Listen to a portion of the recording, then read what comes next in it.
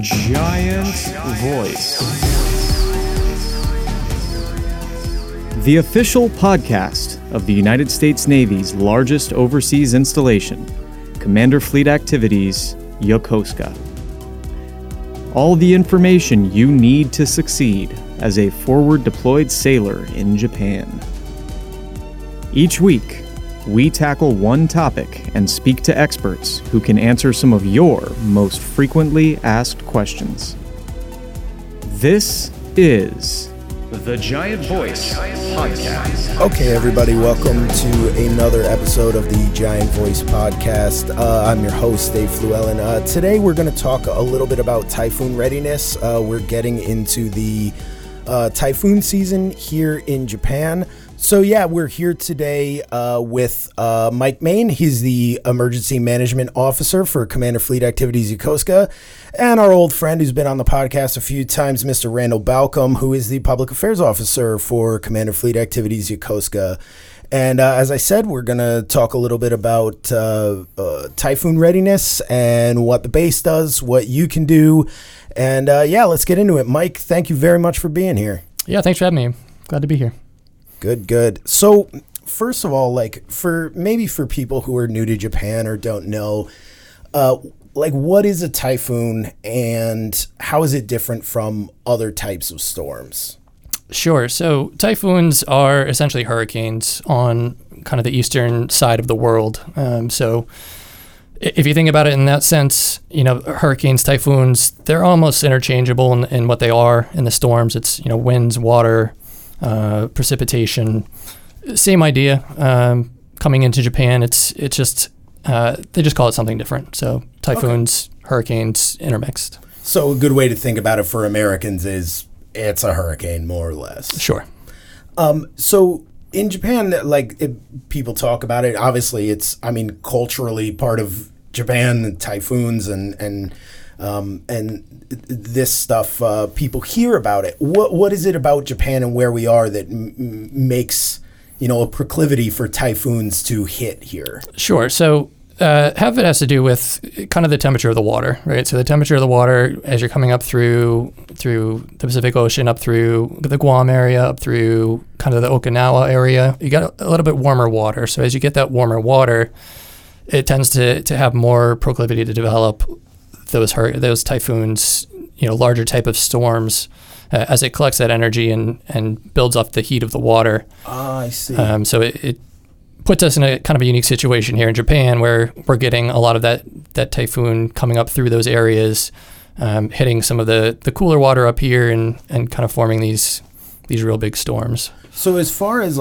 our area here, Kanto region, about how many typhoons-ish do we get hit with in a season? Or is that too drastic? Does that vary too drastically to even say?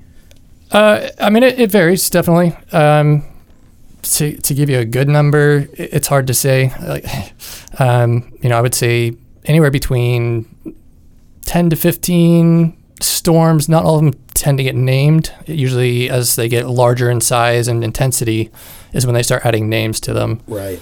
So not all of them are named storms. Not all of them are going to be, Cat 4 typhoons, huge storms, super typhoons.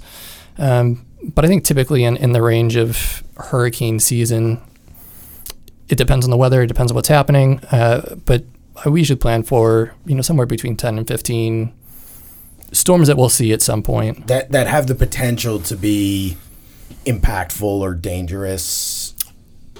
Maybe. So I probably 3 or 4 that we would probably keep a closer eye on. Some of them tend to kind of hang out towards that Okinawa area, hang out kind of towards the Guam and Philippines area. Right. Philippines is one of the most impacted areas for typhoons. You read about it in the news sometimes. They when they get hit, it can be really bad. Yeah, and they take the majority of typhoons that hit landfall are coming through that Philippine area. They're one of the areas that just get hit the most. Yeah. So, but seeing some of those storms kind of take that track up towards Japan, could be a couple, could be less than 6, could be 2. It really just depends on the season and kind of what happens. So we really haven't had a tremendous typhoon here since 2019, and then we had back-to-back Category 5 super typhoons blow straight over the installation. And that was a wake-up call for a lot of people concerning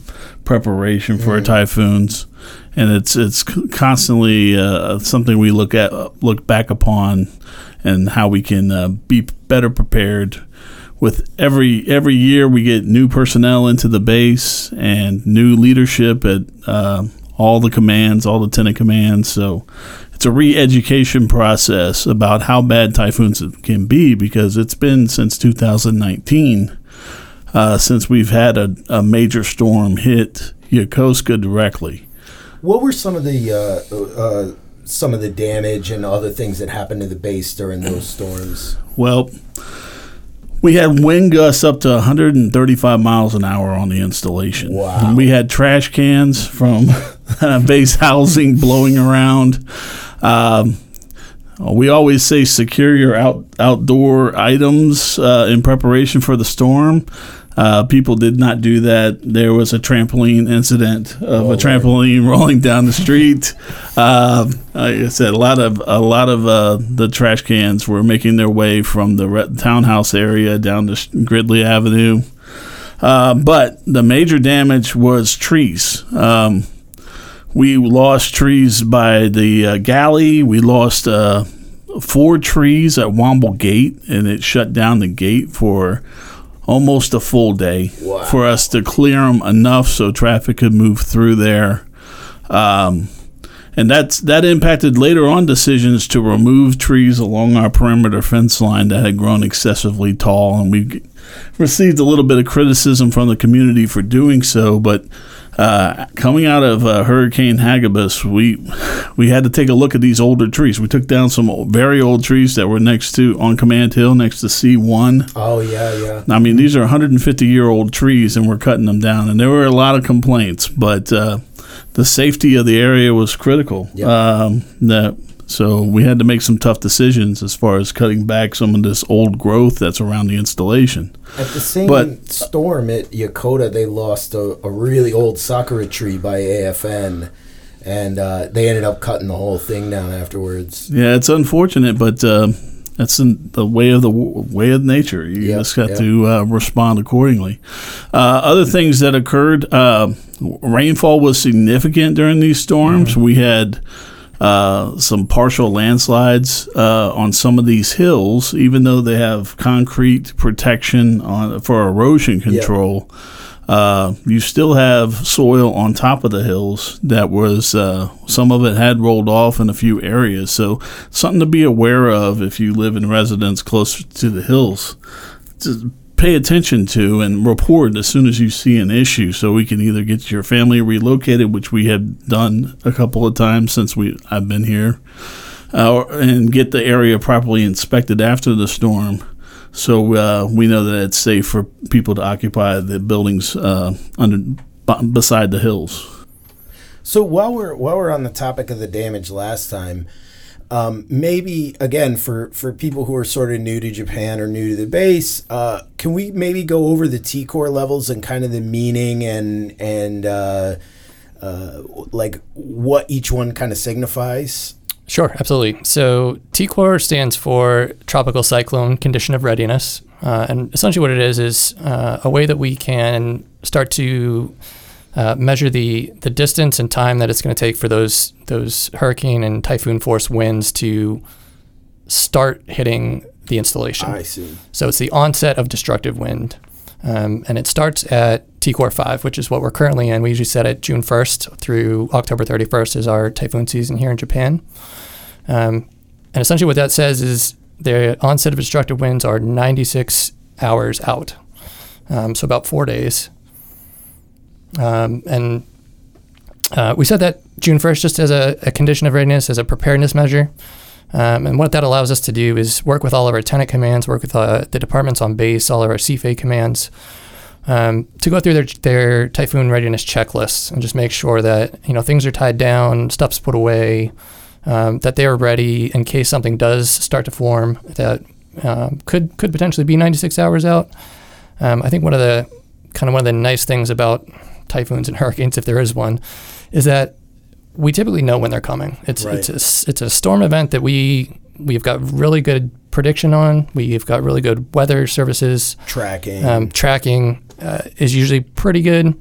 The exact path of the storm and intensity and all that stuff is going to change as it moves, but we have gotten really good at starting to see when they form, where they're kind of moving, what direction they're going. And so it kind of gives us a lot more of a heads up than some other disasters or hazards where we call them no notice. There's no notice events, right? So it just happens and you just have to react to it. Whereas typhoons, hurricanes, we have lead time usually to start preparing, and so that's where the TCOR levels come in. So the TCOR is basically just saying, hey, here's how long until the possibility of this event happening happens. Yes, essentially. Yep. So then we go from 5 to 4 to 3 to TCOR 2 are all 24-hour periods. So it goes 96, 72, 48, 24. Got it. From 2 to 1, we start to switch to 12-hour, and that just means we're getting really close to this storm starting to begin to impact us. So now we're kind of in the last stages of make sure we're ready, make sure people are starting to shelter in their homes, getting all the last-minute things you need done. Because then once we get to TCOR 1, that's going to be pretty much a tier, and we're ready to go. So moving through that, TCOR 1 emergency is the hurricane is here, the typhoon is here. And then moving into T1 recovery, which is it's passed, and now we're doing damage assessment, and we're making sure that everything on base is okay. We're doing power lines, homes, just a general damage assessment of the base. Once that comes back and we're saying base is good to go, we'll go to TCOR all clear, which just means you're free to leave your home, start doing your own kind of cleanup of your area. Got it. So the cleanup effort, I think people need to understand how dangerous it can still be even after the storm passes. A number of years ago, an acquaintance of mine, it wasn't a close friend, but someone that was in the friend group I hung around with in Tokyo, actually was electrocuted to death by a downed power line after a typhoon. Like almost 40 hours after, was walking down the street, and it was in the newspaper and everything. And, wow. and I'm not bringing that up to be macabre, but it's, that I think some people think, okay, storm's passed, I need to get out of my house now, but there's still serious dangers afterwards. And Yeah, absolutely. And I mean, it's certainly, when we say all clear, what we're essentially telling you is we've done our damage assessment. We have not identified any major impacts to the base, or we have, and we're starting to take care of them, right? So either way, we've done our quick assessment of the base. This is what we're saying looks good. This is what we're saying doesn't look good. Areas to avoid, areas that are okay to go to, and then working through that all clear and saying you're free to leave your home. Follow the information that we're putting out. Please work with us as we, clean up the base and identify some of those hazards that could potentially be life-threatening, and say... Yeah, and that can be quite a challenge. As we found out during Typhoon Hagibis, we sat in Typhoon recovery, TCOR recovery, for about a half a day. And it was in the middle of the work week. There's a lot of frustration with some of the tenant commands. Wow. Ships trying to get on the way, ships trying to get their crews back. Because when we hit TCOR 1, basically all the tenant commands release all their personnel. And so they put down whatever they were working on and they leave. Once they set TCOR 1, all their conditions, meaning all their stuff's been properly stowed. And so they left for the day, and we're hoping, hey, the storm will blow through. And, the Japanese are very good at recovering from typhoons. Yes. In fact, they will wait till the very edge of the danger zone before they even stop doing what they're doing their normal workday. Yes. And a lot of our off-post residents see this and automatically assume the base is ready to begin operations again. So when we hit that TCOR recovery, you still need to stay put in your homes. Yes, it's inconvenient, but we can't afford to have people out driving around. Getting back to Typhoon Hagibis, the seawall next to Sullivan's Elementary School, they were doing some repair work there, and they had some construction vehicles that were tossed by the wave action coming over the seawall. So we had a front end loader that was pushed over. Wow. We had a little portable office that they put at the construction site that had blown out into the street. There was a lot of things that had to be recovered from before we could allow people to safely enter into the base. And that waiting period can get frustrating because the Japanese have already started running trains again. I'll tell you and they're getting right after it, after the storm. And they're like, why is the base not opening? Now, we never keep people from coming in or leaving the base during the typhoon. That's a misnomer. There's some people think, well, what time are you going to secure the gates when you go to TCCOR 1? We never do. The front gate remains open because there are people who are coming in from flights from overseas. I don't know. Yokoda did. Yokoda closed the gate. The tendency here at Yokosuka is not to lock down the gates. Copy that. But if you're just a sailor and not on the emergency essential list trying to get to your ship, you're probably going to get held up a little bit at the gate. I think the important thing to remember, and it's something, you talk about on the ships too when you're in a Liberty port, like, why do we got to get treated like kids? Like, hey, you're in the military, and yes, you're a human being with rights, but you're also an asset to the government, and the government doesn't want anything to happen to you because they need you to fulfill your position. And so maybe we're a little bit more cautious because of that than, say, out in town for a regular Japanese person. Well, if they walk off a landslide, that's on them, And that's happened. Yeah. Landslides within the Zushi area. I know that there was a landslide, and unfortunately, during that same typhoon where a young girl lost her life. Wow.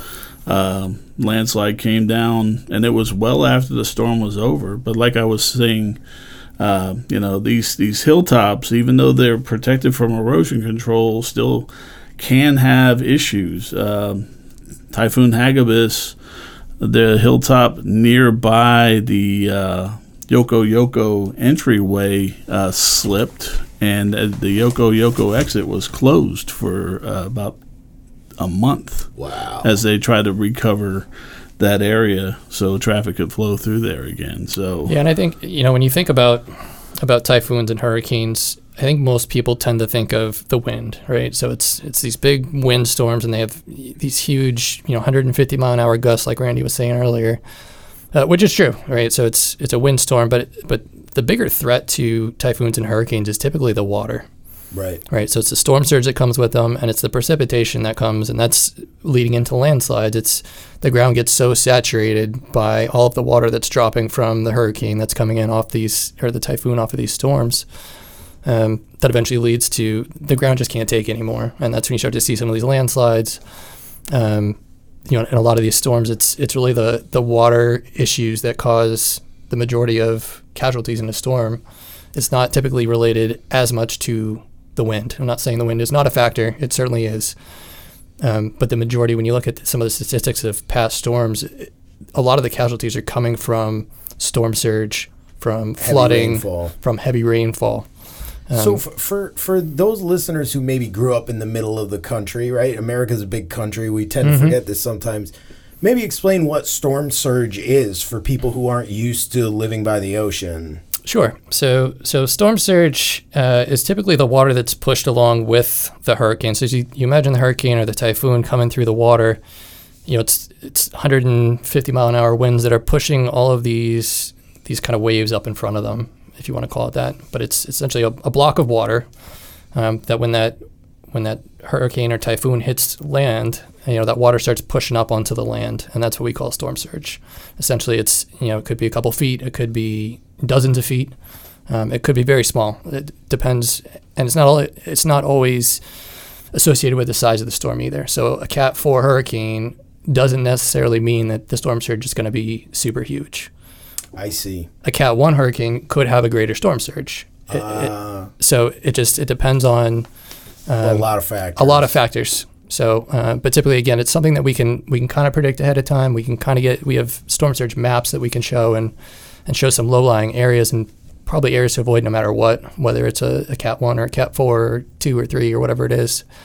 But that's essentially, so when you get that storm surge on top of the rainfall that's coming in, on top of the landslides that are happening, on top of the wind, there's just a lot of hazards that are happening at this one event. Got it.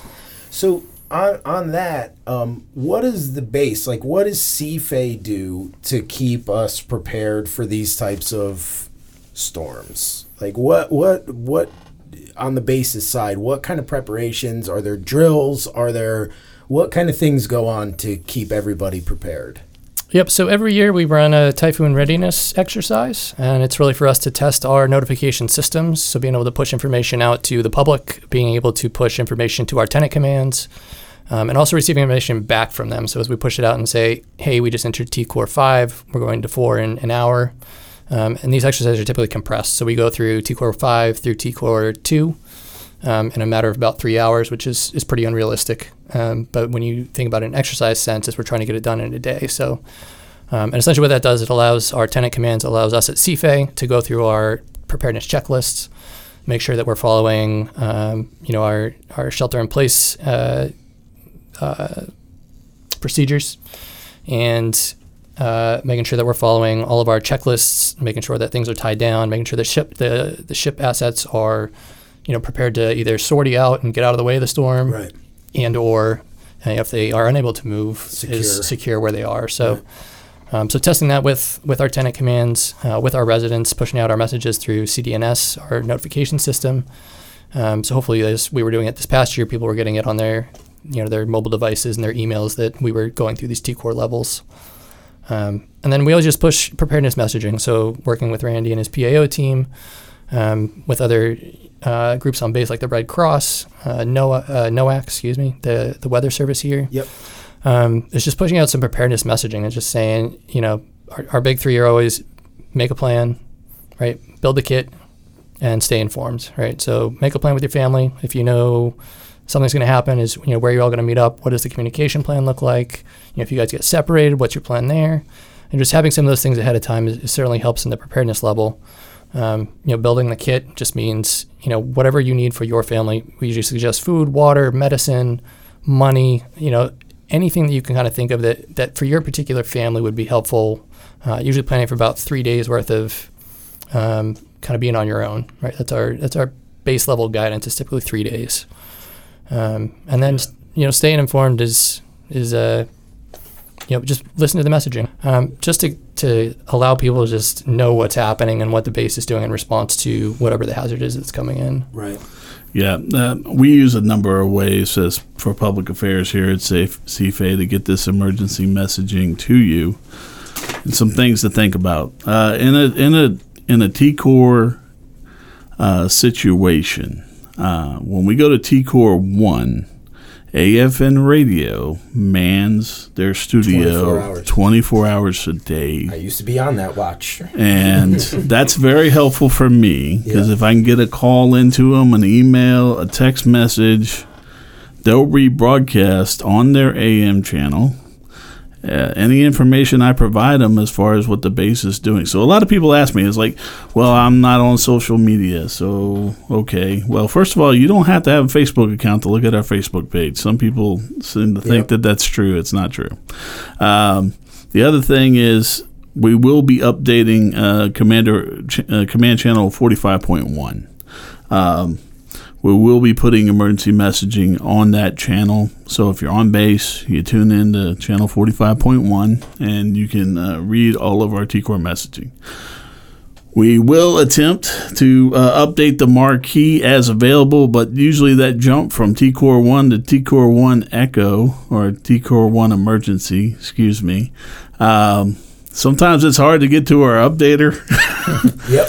And depending on when it happens, we may or may not update the marquee as you're coming in and out the gate. But we don't want to be out there anymore. we don't want to. And especially for those who don't know, the public affairs office is down by the waterfront. So it's not the best place to be in a storm surge. It can get a little hairy. Yeah. I remember during Hagabus, we were making the debate, do we try to update the marquee? And I looked outside and saw the trees leaning sideways in the wind, and I was like, no, I think we're just going to stay We'll be all right. I don't know if anybody's looking at that marquee right now anyway.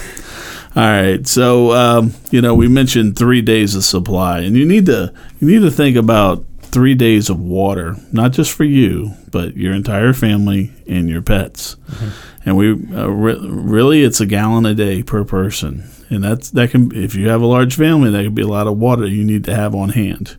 The other recommendation I make, especially if you live on base or live off base and have a bathtub, fill it up. Yep. And that's not for drinking. That's for making sure you can flush your toilet. It also can come in handy if you need to drink it. You can boil it, but one of the things that we lose occasionally in storms like this is electricity. And all of our major appliances on the base and a lot of them off base are all running on electrical power. So you're without power. Here's some things you don't do. Don't bring in your propane grill into your home and cook food or boil water. You will die. You will have carbon monoxide poisoning, and it will be bad. Keep your grill outside. If you need to cook something or boil something, please do it outdoors. Do not bring your propane grill into your home. Minor medical supplies is always recommended. Have a first aid kit. You never know. Maybe something odd happens. Your window breaks and glass cuts somebody. You're going to have to, especially during the heat of the storm, emergency responders will try to respond, but if there are 150 mile an hour winds outside, it could be a while before they get to you. So you got to plan through a little bit of this stuff. So, be prepared. And for the preparedness kits, there's some great resources out there. So FEMA's got some really great. Their ready.gov is a really awesome preparedness website. Okay. You can go in there and find a preparedness checklist that's got all kinds of stuff to think about. And again, I mentioned it before, but tailoring it to your family is really the key. All right, so my family may need something way different than your family, which may be way different than Randy's family. All right, so you got to look at kind of what the family needs are. Is somebody, absolutely, yep. Right. Yep. So any of those special issues, any special things with your family size, like Randy was talking about, those are all factors that are going to play into kind of what you need and what you should be thinking about. We mentioned money. I think I mentioned it before, but cash, have some cash. ATMs are not going to be running if we start to lose some power. So it's just something to think about. Just to have a couple $100 on hand. If you need to go out and buy stuff eventually, even post storm when things are still kind of getting back into. It's good. It's good for earthquakes as well. I know, like my wife always says she's Japanese, as is Randy's wife, and 50,000 yen. Mm-hmm. in your wallet at all times that you don't touch for an earthquake. If you need to if you just need something when an earthquake happens and the power goes out. So the same goes for typhoons. Absolutely, right? Yeah. Any emergency preparedness kit for whatever disaster. We should be kind of all hazards. So it's not really going to change hazard to hazard. It's really just preparing yourself for 3 days of you may be on your own. So food, water, medicine, cash, the things I mentioned before. And again, you can go to the ready.gov website. There's a Navy Ready website that's also really good. But each of those you can go into detail on each kind of storm, each kind of hazard there is, learn a little bit more about those. And then there's also, the preparedness checklists that are on there that you can kind of go through and say, do I have this? Do I need this? And it's probably got 30, 40, 50 different items on it if you really wanted to go that deep into it. I'd like to bring up a little bit, too, for people who do live off base, for typhoons and for earthquakes as well, but you should know where your local evacuation site is, which you can find out fairly easily. Every neighborhood has a designated evacuation site, so if you got the alert on your phone that there's flooding in your area during a typhoon, you know where you can go that's a safe place that's above, the flood zone or whatever. So if you live off base, it's something you should definitely check into of where your local evacuation site is. Sure, and I think that's something we'd also just be trying to push some information out on. So as we're working with our liaisons here on base, working with the Japanese government off base, is we're trying to collect some of that information of, where could some of our off base residents potentially go if they needed to, putting that list together and then hopefully pushing it somewhere where it can be accessed by, off base residents or folks who can then say, all right, my closest shelter, my closest evacuation site is here. Should we need to use it? Awesome. That's great. I know also in the past where there were known areas with probable dangers during a typhoon, we have made accommodations on the installation to support those off-base community members so they could come onto base, spend the evening through in one of our gyms or other facilities just until the storm ends, so they know that they'll be safe throughout. Because the storms can be a little scary if you have not experienced them before. Your windows will rattle excessively at times, especially if you're on the 8th floor of one of our houses. And you have single-paned glass like most of us have here. It can be quite a exciting experience. So hopping back to things you don't do. Yeah. Don't go to the beach. I know people are like, hurricane party at the beach. It's like, no. You will get chased off by the Japanese police. I will tell you this, but it's not the time. Just because you got let off to work because it was TCCOR 1 doesn't mean you grab your board and go find some waves. Yeah, the storm surge comes with a rip current. People forget that too. Yeah, it suck you right out to sea. It's very dangerous. Those videos of the people out on the beach watching the tsunamis pull the water out and videoing it on their phone. You're just thinking like, you should be looking the other way right now. So certainly, there's that too, and occasionally we'll have a few inspired people who have been indoors for a few hours because sometimes these storms do not pass quickly. Yeah. They are very large to begin with, and when you catch both the front end and the back end of the typhoon, it can take 6-8 hours for the typhoon. And they do tend to slow down over land too. So as it makes landfall, it's gonna lose a little bit of speed and probably hang out for a little bit longer than most of us would like. Right. And I know during Hurricane Hagibis, we did have one or two YouTubers out there catching videos of themselves out in the big winds. Flying debris is a thing, and if you get hit with even a small branch going in 150 mile an hour wind, you're going to be injured. It's going to hurt. So hey, listen, your life is not worth some internet clout. Don't do it. Don't be making your TikToks at the beach in a Category 5 typhoon. That's right.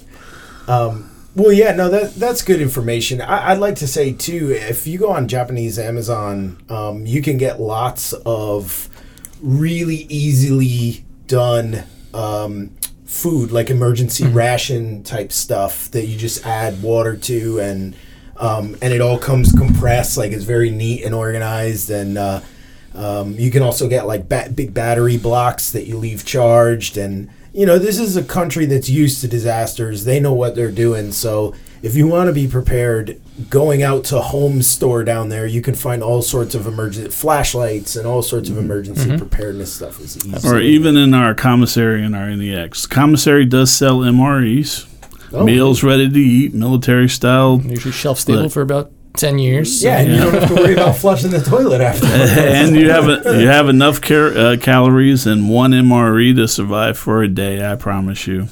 You might be a little. Done it. I've done it. I had to do it more than I wanted to in my career. But one MRE will supply you with enough calories to get through a day. You will be hungry, but if you're worried about having 1 million cans expiring on you while you're during your duty here, just buy 3 MREs and you got food for 3 days for you, and 3 gallons of water. And you can rotate that water pretty easily. They also sell in Japan too water that is like good for 2 years or something like that. That's in special plastic bottles, and yeah, we have it at my house, and you can get that at like any home store type place. Yeah, so that's an option too. Yeah, having those supplies. I know a lot of people think that suddenly all these things will just fall out of the sky should there be an issue here at Commander Fleet Activities Yokosuka. But the truth is that 3-day emergency kit, we are depending on you to have that ready to go. It's just an unfortunate circumstance, but it will be a while before we can get assistance from other services, primarily to provide for the community with food and water. It'll take at least 3 days, so you need to be ready. So that I was going to ask, what can people do to prepare? I think we already touched on a lot of it now about, having a kit ready. And like you just said, Randy, it may take some time if something was really bad for us to be able to get services here. So it is incumbent upon everybody to kind of have that kit ready. What else can people do in their day-to-day to kind of prepare or be ready? Or what is their end when the storm actually hits? Once we get to TCCOR 1 recovery, the base will do its checks, but when we get to all clear and you exit your base housing residence and you start looking around and inspecting your own personal property, any damage to any of your housing, if you find damage, you need to report it, and it's as simple as dialing 115 on your DSN line, or it's 243-5555? Yep, 5555. All right. And report what's wrong. Those are the standard maintenance numbers for all our housing, but that's also where we'll be collecting our reports at the Emergency Operations Center to determine whether we need to maybe go back into recovery mode if something is discovered that somehow we missed on our inspections, but or make other arrangements to evacuate residents to other areas that are safer than their current condition. So during all clear, when you exit your residence and you're looking around for your personal property and you find a maintenance issue with your residence, you can dial 115 like you do for all maintenance issues, or 243-5555. Yeah, and I think that also helps us at the EOC, at the Emergency Operations Center, to help prioritize restoration services, right? So we work with PWD, our Public Works Office. We start getting these reports from residents of potentially areas of base that are more heavily damaged than others, and it really helps us to focus resources at the EOC to start addressing some of those larger issues. So life safety is always a priority. So life safety first, and then property damage is starting to restore some of those issues, and then taking care of some of the more minor. I don't want to call anything minor. Right, everyone's got their issues, but some of the non-life threatening type of events or type of damage that are happening, is we can then start prioritizing those in terms of we have a limited number of resources here, so we're not going to be able to hit everything at the same time. So we're going to have to prioritize those big issues and then move into some of the more minor issues across base. So hearing that damage being reported, getting those reports from Public Works. You guys are going to prioritize, helps us triage. Helps us just to kind of start triaging, essentially, and responding to some of those issues out in town. So right. Can't get something fixed if you don't know about it, right? Correct. Absolutely. Cool. All right. Well, I think that pretty much wraps it up. If you guys have any questions about TCCOR stuff, Typhoon readiness, anything like that, where to get the information on how to put together a kit, or anything else you want to follow up on, you can always go to the CFAY Facebook page. You can hit us up at yokosukareport@gmail.com. We're always there to answer your questions.